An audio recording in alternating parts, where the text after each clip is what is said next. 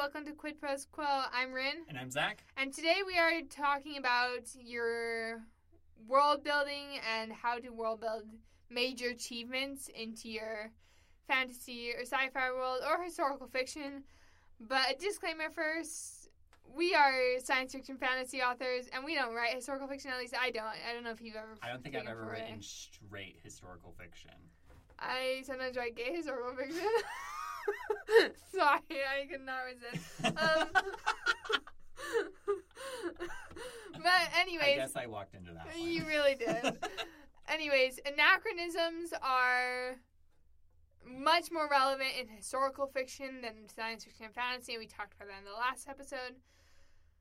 So we are just going to get right into the episode. Yeah. So Rin originally suggested this episode in talking about major achievements in the history of your world. And one way of measuring this is talking about technological epics, spelled E-P-O-C-H, not E-P-I-C. Mm-hmm. And this is a general category of technologies that kind of go in sequence with each other. So let's run through those.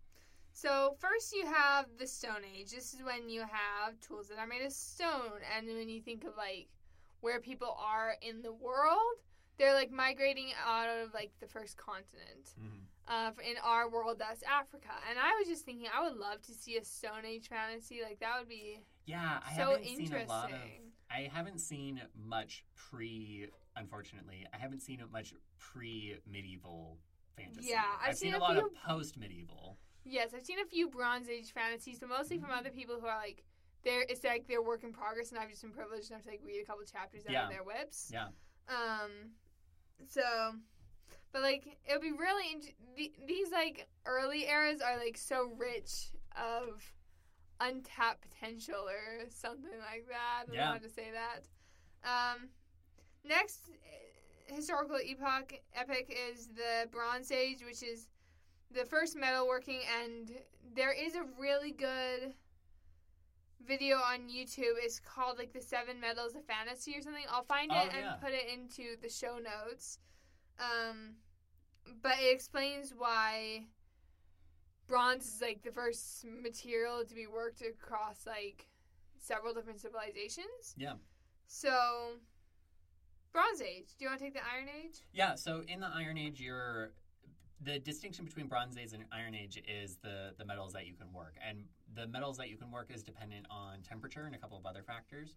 So being able to work iron, it means that you have access to things that would make it possible to do so. So hot ovens and also the materials that you would use to shape hot iron. This also tends to go along with the things larger cities that are planned rather than cities that just kind of pop up and spread. This is also when you start having further development of writing systems is during the Iron Age. Yeah. Also, we did mention it during the Bronze Age, but that's also when the wheel was invented. Yeah. In, I think it was ancient Mesopotamia. Sorry, I was just thinking of They Might Be Giants. Nice. After the Iron Age, we stop calling them ages and we start calling them eras. Yeah. Which is fascinating to me. I don't know why we did that, but we dip into era and then apparently we go back to ages. Although I suppose there's a reason for that based off of the timeline. You're so true. My eyes glazed over that one. But you have the classical era, which is ancient Greece, Rome, Persian, Byzantine empires. These are the ones that you choose a classical era civilization and you have a hyperfixation on it in 3rd grade. Yeah. For me, it was Egypt. Yep, the Egyptology book, the really shiny one. Yes. Mm-hmm. Perfect. Mm-hmm. So after the classical era, you have Dark/Middle Ages, and it's important to recognize that this terminology comes from European history because after the fall of Rome, you have a kind of regression as far as centralization is concerned, but you still have interesting things that are happening in Europe at this time. If you're comparing to what's going on inside of China or what's going on in the Middle East or what's going on in African kingdoms at this time, there's a lot more interesting and less depressing things that are happening right then. But this can be used to talk about things like building giant castles and moats, and you're starting to deal with parchment. I mean, you have those sorts of things earlier, but we think about illuminated manuscripts inside of the European Middle Ages, things like that. Yeah, quick aside, I love illuminated manuscripts so much. Like just seeing like the little like animal doodles. Yep, the doodles. Beautiful. It's just so humanizing, though, right? It because really you is. have like these random scribes who are just like, "Oh, I'm going to draw a toad that has pants on." Yes, exactly. I must have been a senior in high school, and I got to go visit Yale for like an academic competition, and they have like their like rare books library. Yeah. The most gorgeous illuminated manuscripts I've ever seen in there, and they're like all in like glass cases. I'm like trying to take pictures, and there's like a slight glare on the glass. But anyways, love that. We return to the eras with the early modern. We return to the eras with the early modern era, where you have the Renaissance, the Reformation, and the Enlightenment. And in order, most people know about the Renaissance. Like, this is when, like, people got really obsessed with the classical era again, and it was, like, a really big deal. And they recovered a lot of those manuscripts from other civilizations that hadn't had those dark ages. We're going to borrow them from these Muslim empires. We'll borrow them from, these African kingdoms. Mm-hmm. Then there was the Reformation, this is more often referred to, I feel like, as the Protestant Reformation. Yeah. Where Martin Luther nailed his 95 Theses to the door of a chapel in, like, Wittenberg, I think it was. And you move away from one major religion in Europe, and the Catholic Church no longer had the monopoly on religion, and lots of interesting things happened there. Yeah, inside of a fantasy context, you can think about when you have the printing press, when you have greater access to information, like greater literacy kind of thing, greater literacy and greater ability to disseminate information, you end up allowing people to challenge, traditional ideas. Yeah. For better or for worse. You also mentioned the Enlightenment that comes along with the development of the scientific method inside of Europe at this time. So when you're pulling this into a fantasy world, it's important to think about, and we mentioned this a little bit earlier, but thinking about what's going on at this time period, but also what it looks like in your particular world. Because the early modern era in, the inside of the Middle East is looking different than the early modern era in Europe, and it's going to look different inside of your fantasy world. Yes, absolutely. After that, we get into the modern era, which has, like, so much of everything. You get the Industrial Revolution, which was, like, coal, steam. Yeah, exactly. You have the Revolutionary period where, like, everyone was just having revolutions, like, all over the world, and some of them were, well, all of them were, like, bloody and brutal, but some of them more bloody and brutal than others. Like, I think, like, French Revolution versus, like... The Glorious Revolution. Exactly. But yeah, you have revolutions, you have the age of imperialism going on, just before, because that's what the revolutions are often responding to, is the empires. You have more technological revolution, and you start having this concept of world wars. So inside of our world, we're talking about wars like the 7 Years' War, the Napoleonic Wars, the French and Indian War. These big conflicts that draw in large swaths of the population. This is also when you get into World War I. Yeah. And then, along with all these wars are like a really great way to drive innovation, because all this money gets being poured into being the best technologically, and, like, just being better than everyone else is wars are very much, my horse is bigger than your horse. Which is how we get into the next era, which is the atomic era, which is named for the atomic bomb. So, second Oppenheimer reference in a row, 2 episodes in a row. I have not seen it, and I will not see it. I'm seeing it on Saturday. Okay, I'm so happy for you. The atomic era, is defined by the atomic bomb and all of the technological innovation that comes after that.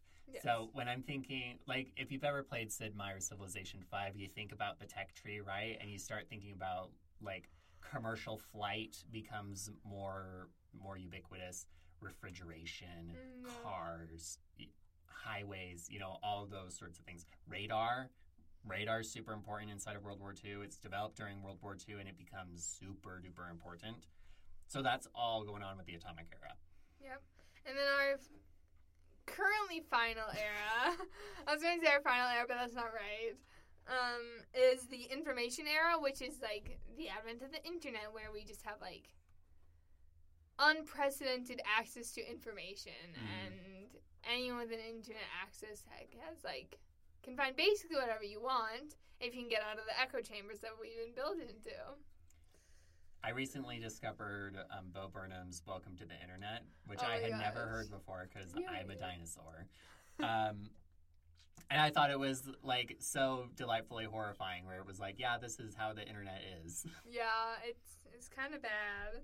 Or really bad. So you can take these eras that we've talked about from history, but you can also extrapolate them forward. Particularly, you can go forward by thinking about what happens post-singularity. So this idea of the singularity refers to when artificial intelligence is able to improve upon itself, what happens after that, and what sort of technologies become available and widespread at that point. And then you can also think about a post-scarcity society where producing and distributing resources no longer is a problem, so everybody has everything that they need. What does that accomplish for mankind? So that's kind of extrapolating forward when you're talking about technological epochs. Another interesting thing that you can think about is the Kardashev scale, which is one of my favorite ways of thinking about civilizations in science fiction, where with the Kardashev 1, civilization, you're talking about a civilization that can harness all of the energy on a particular planet. So humanity right now, if I remember correctly, and it's been a couple years since I researched this, but if I remember correctly, we're sitting at like 0.7, so not quite 1, but we're getting there. But 1 is being able to do the entire planet. 2 is being able to harness the power of an entire star, and it goes up from there. Wow. And thinking about what scales of energy are available to these civilizations and what that would make possible for them. That's super cool. I've never heard of this scale before. Oh, maybe we should do an extended episode. I'm going to ask you to, extended episode. I'm also going to ask you to put in the show notes. I'm making a note for you to put in stuff in the show notes.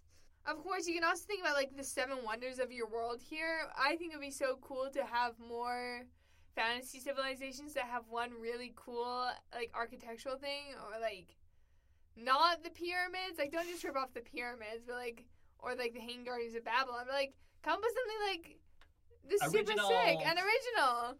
Like, maybe the Pyramid Gardens. The upside-down pyramids. Exactly. And my final thing I'll say about this is I think it can be really fun to mash up eras. Where like my World of Asphodel, which does not have a better title than just Asphodel right now. We've been working on it for years and it's not making progress. But it's a blend of classical and information eras because it's technically probably like post-information era because this is dystopia.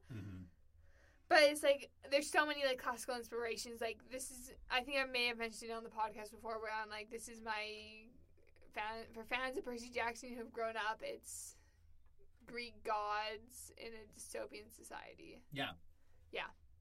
Anyways, Zach, do you have anything else to add for this episode? Yeah, so you can think about achievements in terms of technology. You can think about them in terms of architectural or engineering feats, like Rin mentioned. You can also think about them in terms of concepts. In our last episode, we talked about how some of the ideas that are so ubiquitous to our understanding about how the world works today were not understood by people living, millennia ago. So you can have things like rights revolutions, scientific revolutions, epistemological revolutions. Those sorts of tenor changes in the kinds of ideas that define human societies and cultures can also be an interesting way that you look at achievements. But whatever you do, you're using these in order to add more depth into the history, the culture, and the technology of your world. Yeah, that is such a great way to wrap up the episode. Good job. This has been Quid Pros Quo. Thank you so much for tuning in. We'll see you next week. Quid Pros Quo is hosted by DC Winters and CK Jensen. If you like this episode, be sure to leave us a rating. And if you'd like to contact us, you can email us at quidprosquo@gmail.com. For more episodes, check us out on Spotify, Apple Podcasts, or wherever else you get your podcasts.